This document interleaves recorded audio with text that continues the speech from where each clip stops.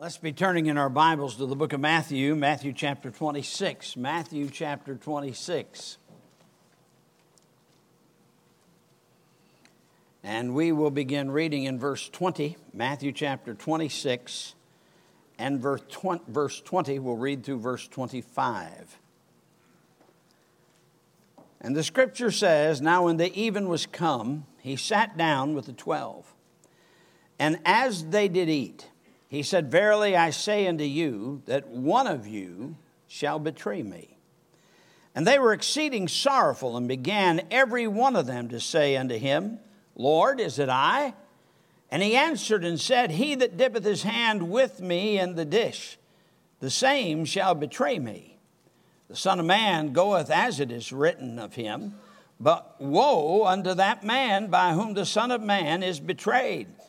It had been good for that man if he'd not been born. Then Judas, which betrayed him, answered and said, Master, is it I? He said unto him, Thou hast said." I want to talk about the tragedy of some human existence. Let's pray. Father, we come to you in the name of the Lord Jesus, and how we pray this morning that the Spirit of God would fill me, that as I preach, your word would go forth into hearts in power. Lord, we pray that the truth of your word would convict any that are here without Christ of their need for the Lord Jesus, that they would see the danger that they're in if they stay outside of Christ.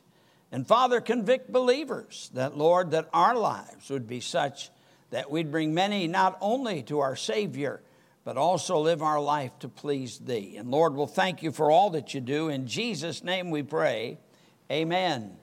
Well, there are a lot of heartaches around the world in different lives. And if you live long enough, you're going to have some tragedy come into your life. And no doubt, you may even have said it at one time or another, I wish I'd never been born. But the Lord Jesus Christ, the Son of God himself, lets us know that there is one that's lived on this planet. It would have been good for him if he'd not been born. And that one, of course, is Judas Iscariot. Now, normally, when people make the statement, I wish I'd never been born, it normally has something to do with either some personal tragedy or disappointment that they've had in their life that they don't think that they can deal with for the rest of their life. And yet it's amazing how many of those things people do deal with and are able to get on later on in their lives. But there's probably no more pathetic person in the Bible than this man named Judas Iscariot. Now, as far as temporal things are concerned, those temporary things in life, he had an awful lot going for him. Here was a man who could put on his resume that he was a disciple of Jesus Christ. He was numbered with the 12. Now, that tells us that he walked many places with Jesus. He spent time with him that the average person did not spend.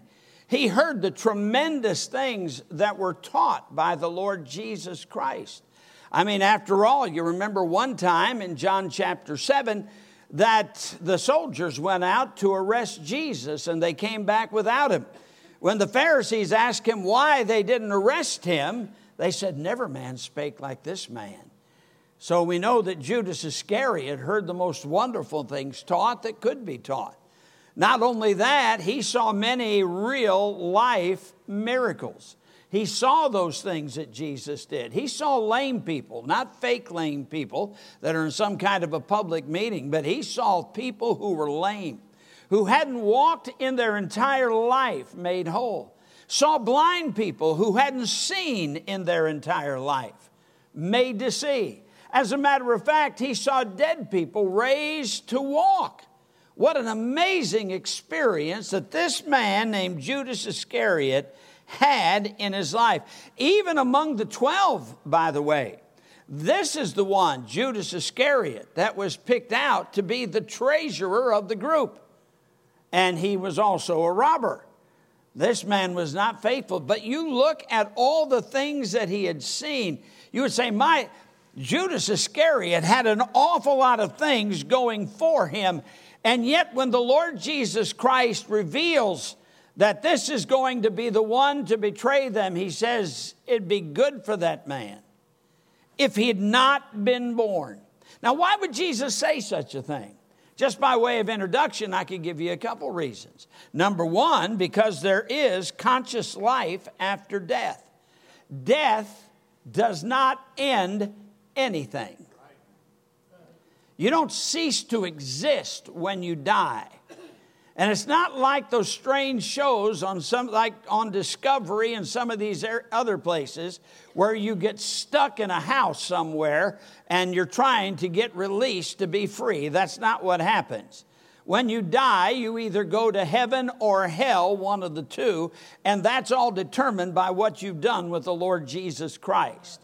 You see, there is more to it. The Bible says, as it is appointed unto man once to die, after this judgment. The Bible says, and death and hell were cast into the lake of fire. This is the second death. And whosoever was not found written in the book of life was cast into the lake of fire. I mean, if death simply ended all, then what does it matter when you die?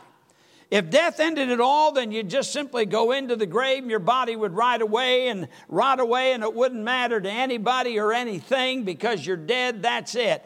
But that's not what happens. Your existence continues in one place or the other. Now that not only that, but there is conscious, not only is there existence after death, but there is conscious existence after death.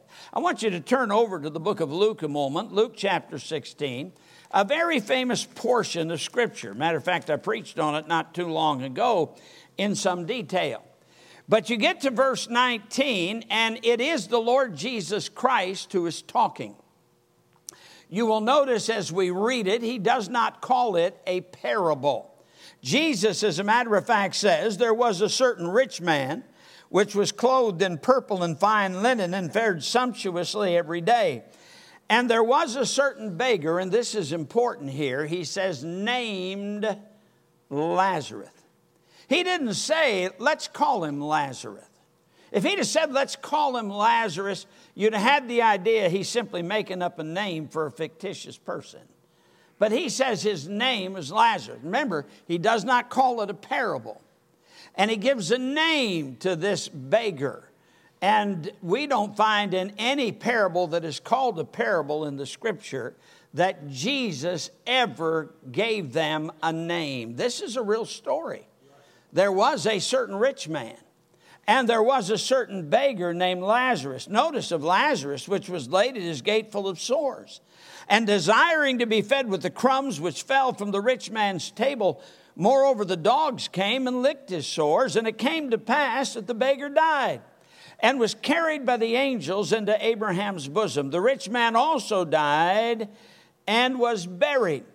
Now, I know there are a lot of people that would like to think that, well, that was the end. That was it. There was no more. He's done. But that's not it, according to the Lord Jesus Christ. It says of this man, it says, and he cried and said, Father Abraham, have mercy. Matter of fact, let me go back to verse 23. It says, and in hell he lift up his eyes, being in torments. You say, well, if the body's in the grave, how can he be in torments? Because you're going to see he does have a body.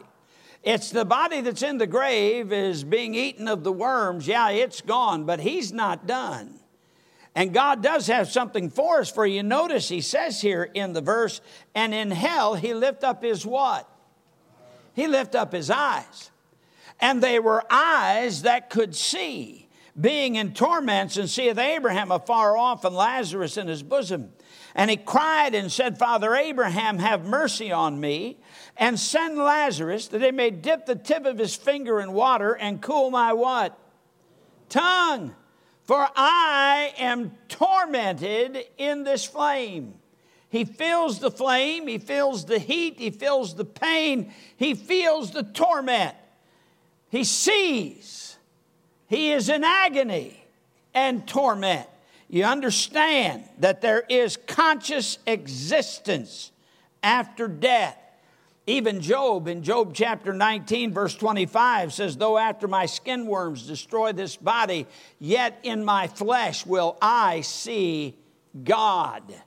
He understood what happens after death. And we're not going to take the time to go through 2 Corinthians chapter 5. But the Bible has another tabernacle for us. And that's another message for me to deal with that. But we definitely in the Scripture see a lot of existence in heaven.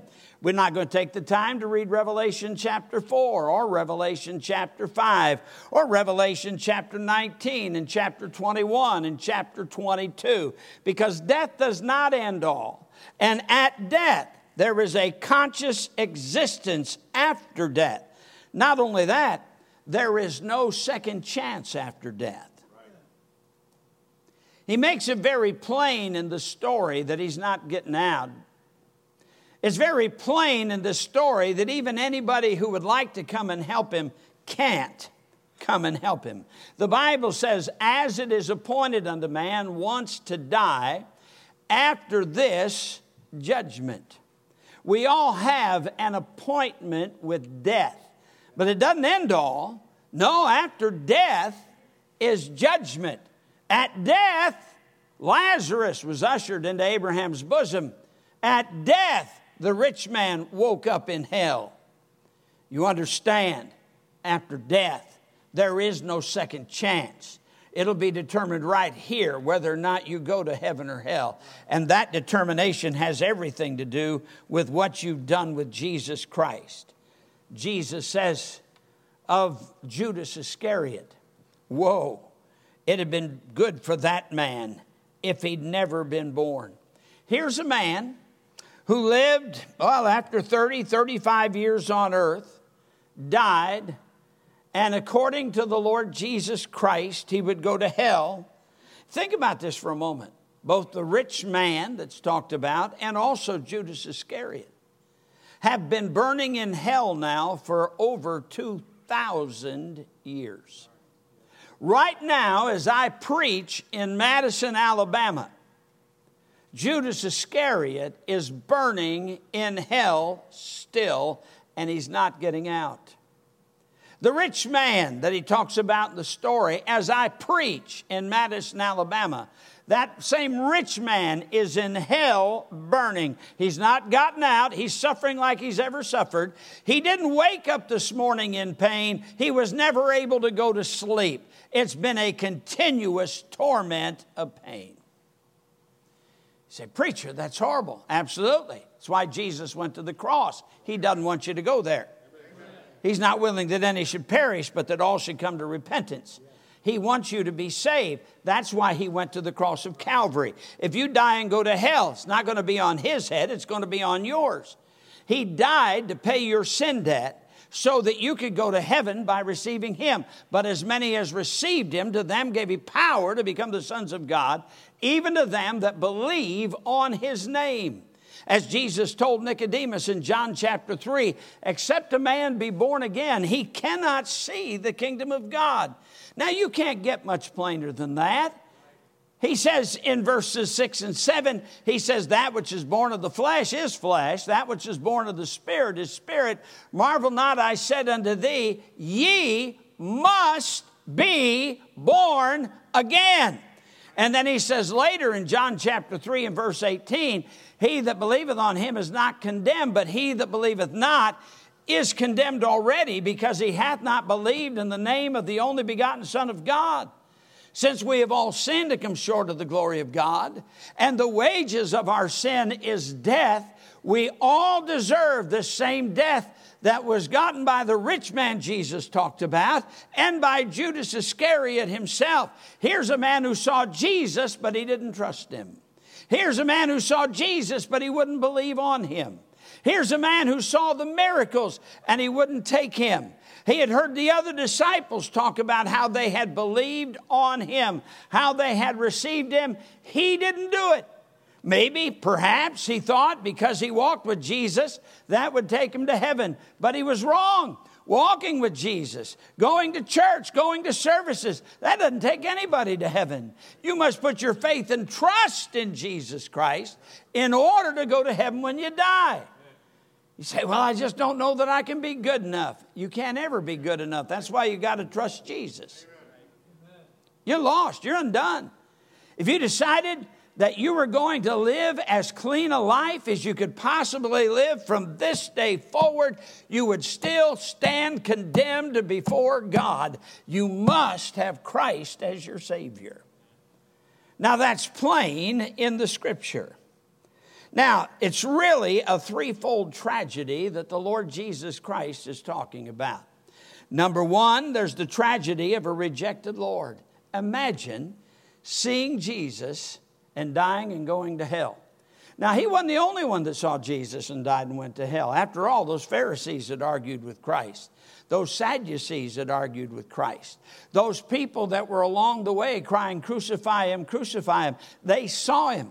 They saw him going to the cross. They saw him dying on the cross to pay for their sin. And yet they died and went to hell because they died without him. Jesus Christ is the way, the truth, and the life. No man cometh unto the Father but by me, Jesus said. Now, this is really plain and absolutely necessary. You can be a church member and die and go to hell. You could pray every day and die and go to hell. You could take all the money that you've ever made and put it in some church somewhere, and you'd still die and go to hell. Because they that are in the flesh cannot please God, and that is because of our sin. You need the only Savior that there is. And as Peter preached in Acts 4:12, Peter said this, neither is there salvation in any other, for there is none other name under heaven given among men whereby you must be saved. You could be a member of Madison Baptist Church and die and go to hell. You can be a member of 20 churches and die and go to hell. You can try to get your membership in every church in the United States. You'd still die and go to hell. It's only in Christ that you have eternal life. There is no other way. Obviously, all hope for eternal life will be gone once death takes that person who's not trusted Christ as Savior. John 3:36, he that believeth on the Son hath everlasting life. He that believeth not the Son shall not see life, but the wrath of God abideth on him. 1 John 5:12, he says, he that hath the Son hath life. He that hath not the Son of God hath not life. And then he says this, these things have I written unto you that believe on the name of the Son of God, that you may know that you have eternal life. You can have eternal life and know it. How? Taking the Son as your Savior, because he that hath the Son hath life. In John chapter 6, we have an interesting story. Turn over there a moment. John chapter 6, near the end of the chapter. Jesus has just taught some very difficult things for those that were listening to understand. They didn't get a bunch of it. As a matter of fact, some of the things he said in verses 51 through 59 so troubled even some of the people that were following Jesus, troubled them so much that they began to murmur about it. They didn't like it. So Jesus gives them some further instruction, and notice what takes place in verse 66. From that time, many of his disciples went back and walked no more with him.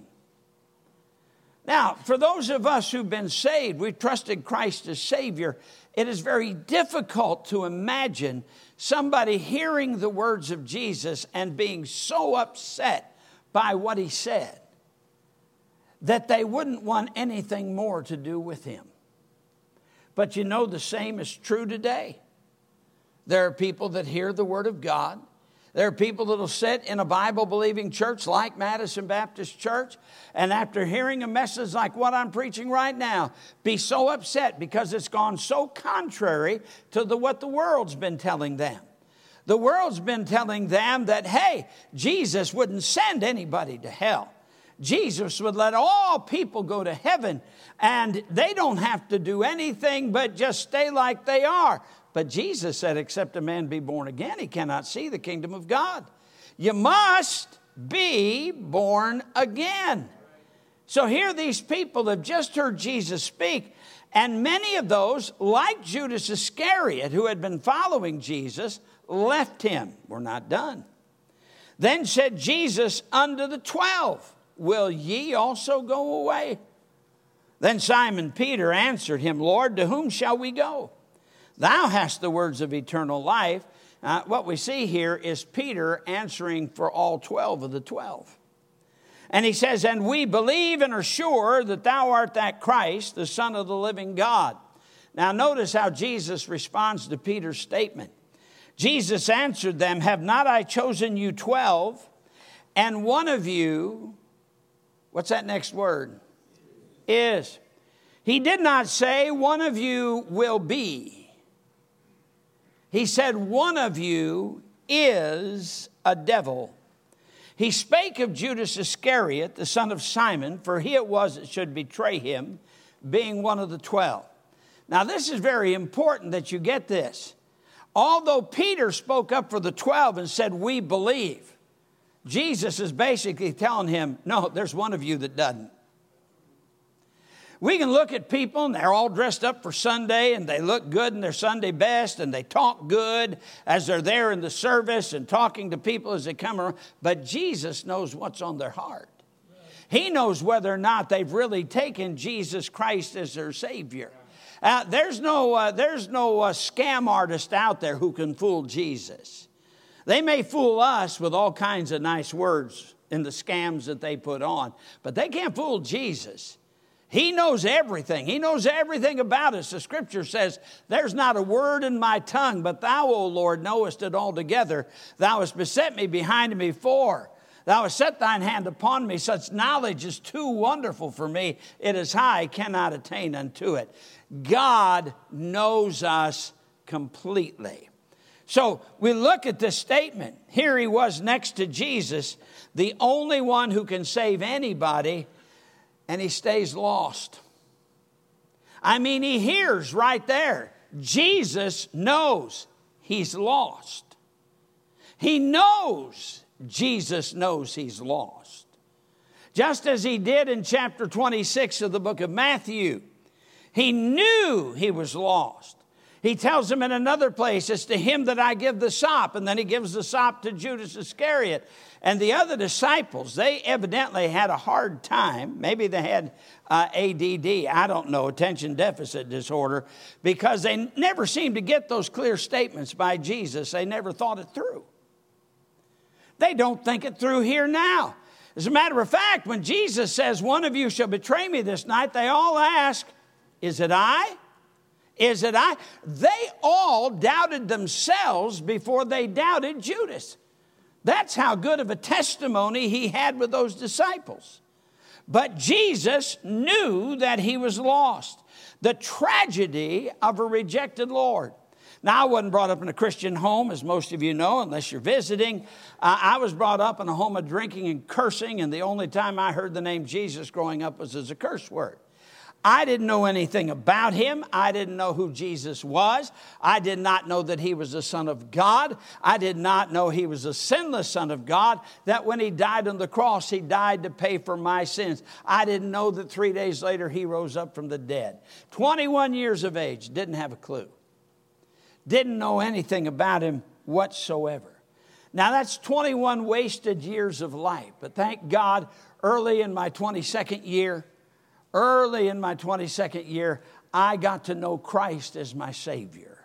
I've got to know the Lord. So that means for the last 50, let's see, what year is this year? The last 52 years, I've been able to walk with the Lord.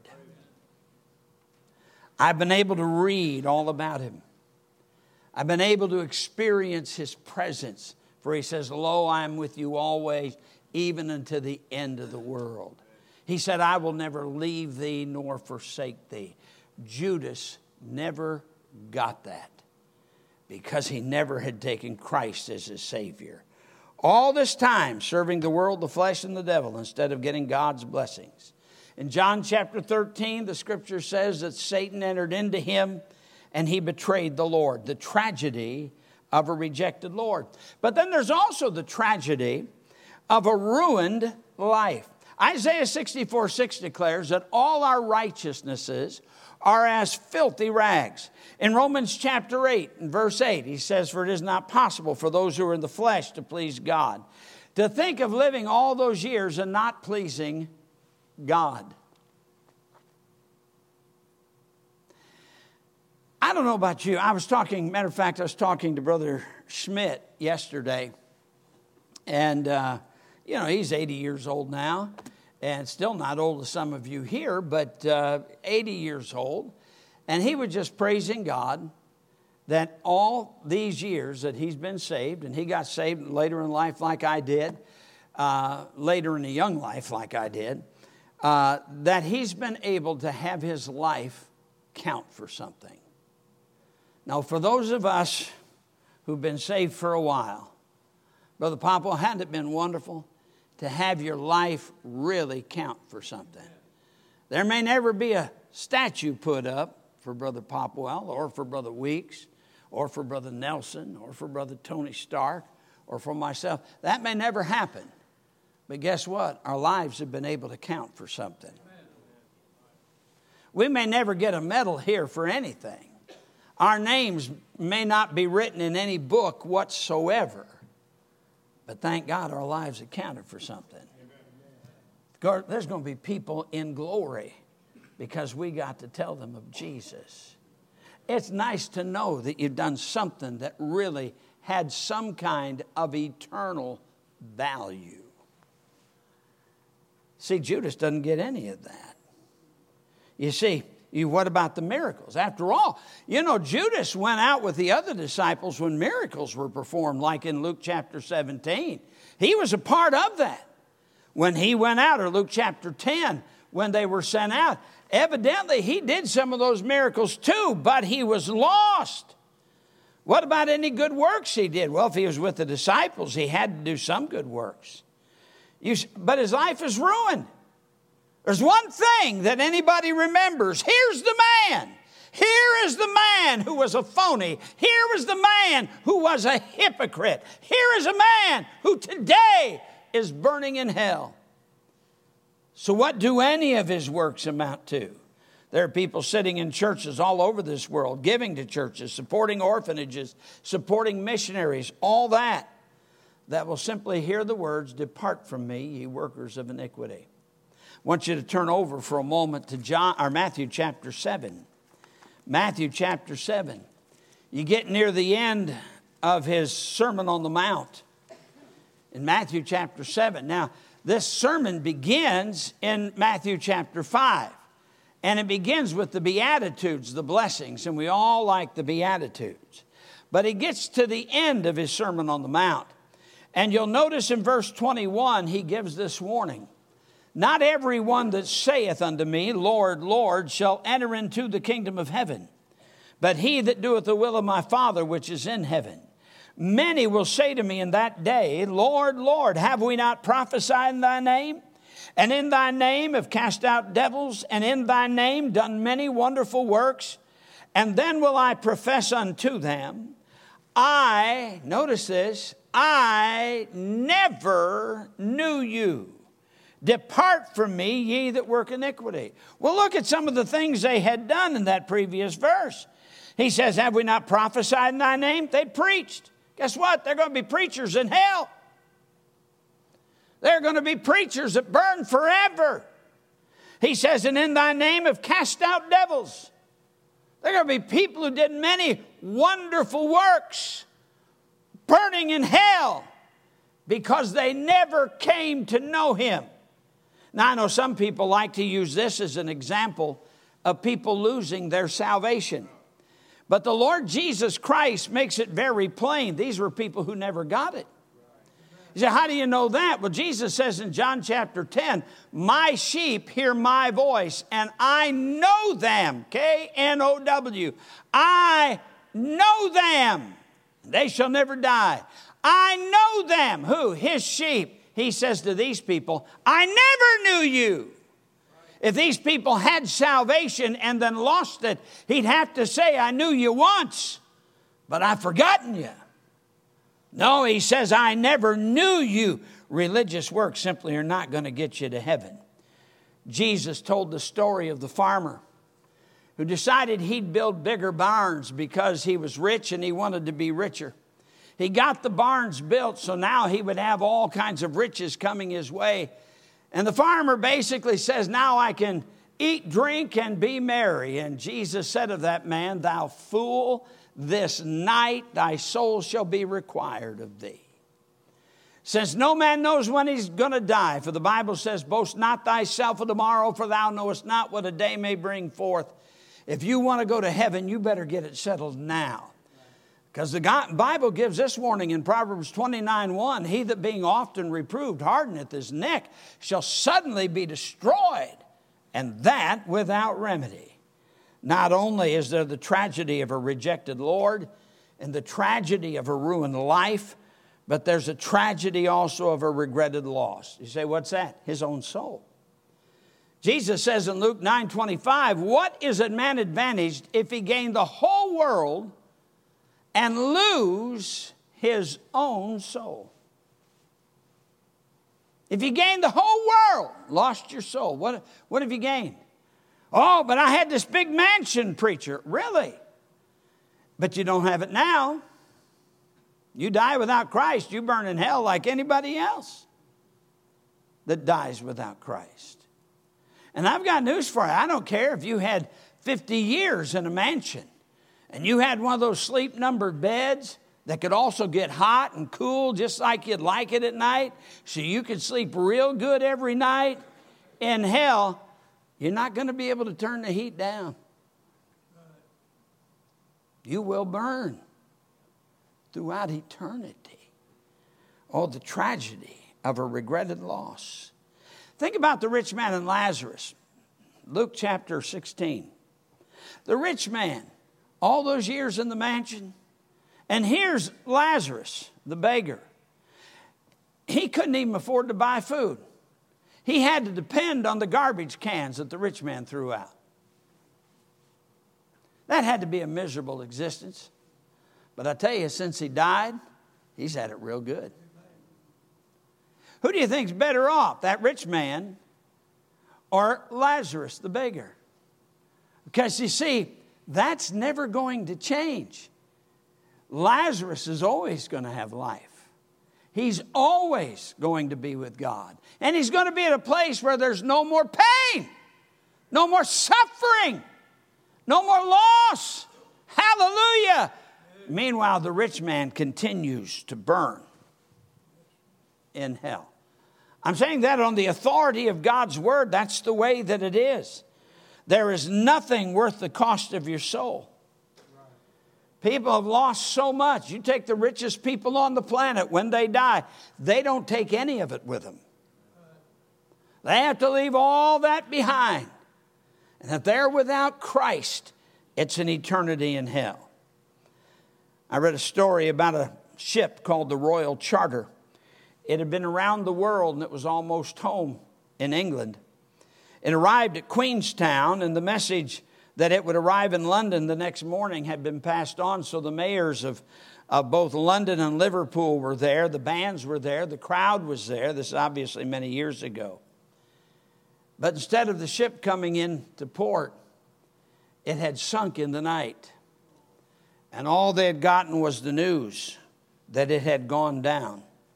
The wife of the first mate of that ship was a member of Dr. William Taylor's church. The wife and the family, well, they'd stayed home waiting for the joyous arrival of Daddy. And he was going to be, they had a big meal fixed. They were prepared for all that. And Dr. Taylor said that he felt like an executioner having to go to the house to tell that family that dear husband and father had died. A little excited girl answered the door. And when she saw Dr. Taylor, she was a little disappointed. And she said, oh, I'm sorry. I thought you were Papa. He saw that the table had set, and the mother explained that they were just getting ready for her husband to come home. And he took her by the hands and he said, my poor woman, the Royal Charter went down last night and your husband's lost. Silent, then tears and crying. So near home, but lost. I look at Judas Iscariot, so near to going to heaven. He's with Jesus. He could turn to him at any time. But he dies without him. Lost. Lost. What a horrible word. Lost. Forever. So near. I think of somebody sitting in this auditorium without Christ. They may be religious, they may not be religious. But they're without Christ. And they hear this message that Jesus, the Son of God, who loved you so much that he died on the cross and by shedding his blood paid the price for your sin and mine. The Bible says, and he is the propitiation for our sins, but not for ours only, but also for the sins of the whole world. He took your sin debt so you don't have to die and go to hell. And the Bible says, but as many as received him, to them gave he power to become the sons of God. I mean, there's really no excuse for one person to walk out of this building today on your way to hell when you can have life today. Just come to Christ. I look at Judas Iscariot. Jesus says of him, it had been good for that man if he'd never been born. Even though he got to see the Savior, got to eat with the Savior, he got to know the presence of the Savior and hear the Savior, see the great miracles that he did, and talk with the Savior, only to die without the Savior. You take him as your Savior today, and he will give you eternal life. Now, may I make 3 correlations for saved people? I mean, if you're saved, you're going to heaven.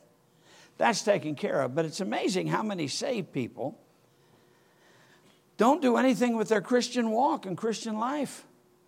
They've trusted Christ as Savior, but they really don't live for him. They're not surrendered to him. That also is the tragedy of a rejected Lord, because you understand, as Jesus said, why call ye me Lord, Lord, and do not the things that I say? I'm going to tell you, it's wonderful to know Christ as my Savior. It's another thing to know him as my Lord, the one I want to obey and serve. You see, I got to know him. That gave me eternal life, going to heaven. But being surrendered to him means I can live a life that counts for something for eternity in glorifying his name. Then the tragedy of a ruined life. The Apostle Paul says in 1 Corinthians chapter 9, verse 27, he says, I bring my body into subjection. Why? He said, lest I be a castaway. He didn't want to be useless. He wanted to be useful to the Lord. He wanted to please his Savior. And then the tragedy of a regretted loss. For the Bible says we must all appear before the judgment seat of Christ to give an account for those things done in the body. And he says every man's work shall be made manifest, for the day shall declare it, because it shall be revealed by fire, and the fire shall try every man's work of what sort it is. If any man's work abide, which he hath built thereupon, he shall receive reward. If any man's work be burned, he shall suffer loss, though he himself shall be saved, yet so is by fire. You see, it's not a matter, I don't want to just go to heaven. I want to go to heaven knowing that with my Christian life, I've pleased him. I confess to you, I'd like to hear the words, well done, thou good and faithful servant. But I look at this sad, sad figure of a man, Judas Iscariot. And Jesus said of him, it had been good for that man if he'd not been born. What would be the testimony of your life? Let's pray. Father, we come to you in the name of the Lord Jesus.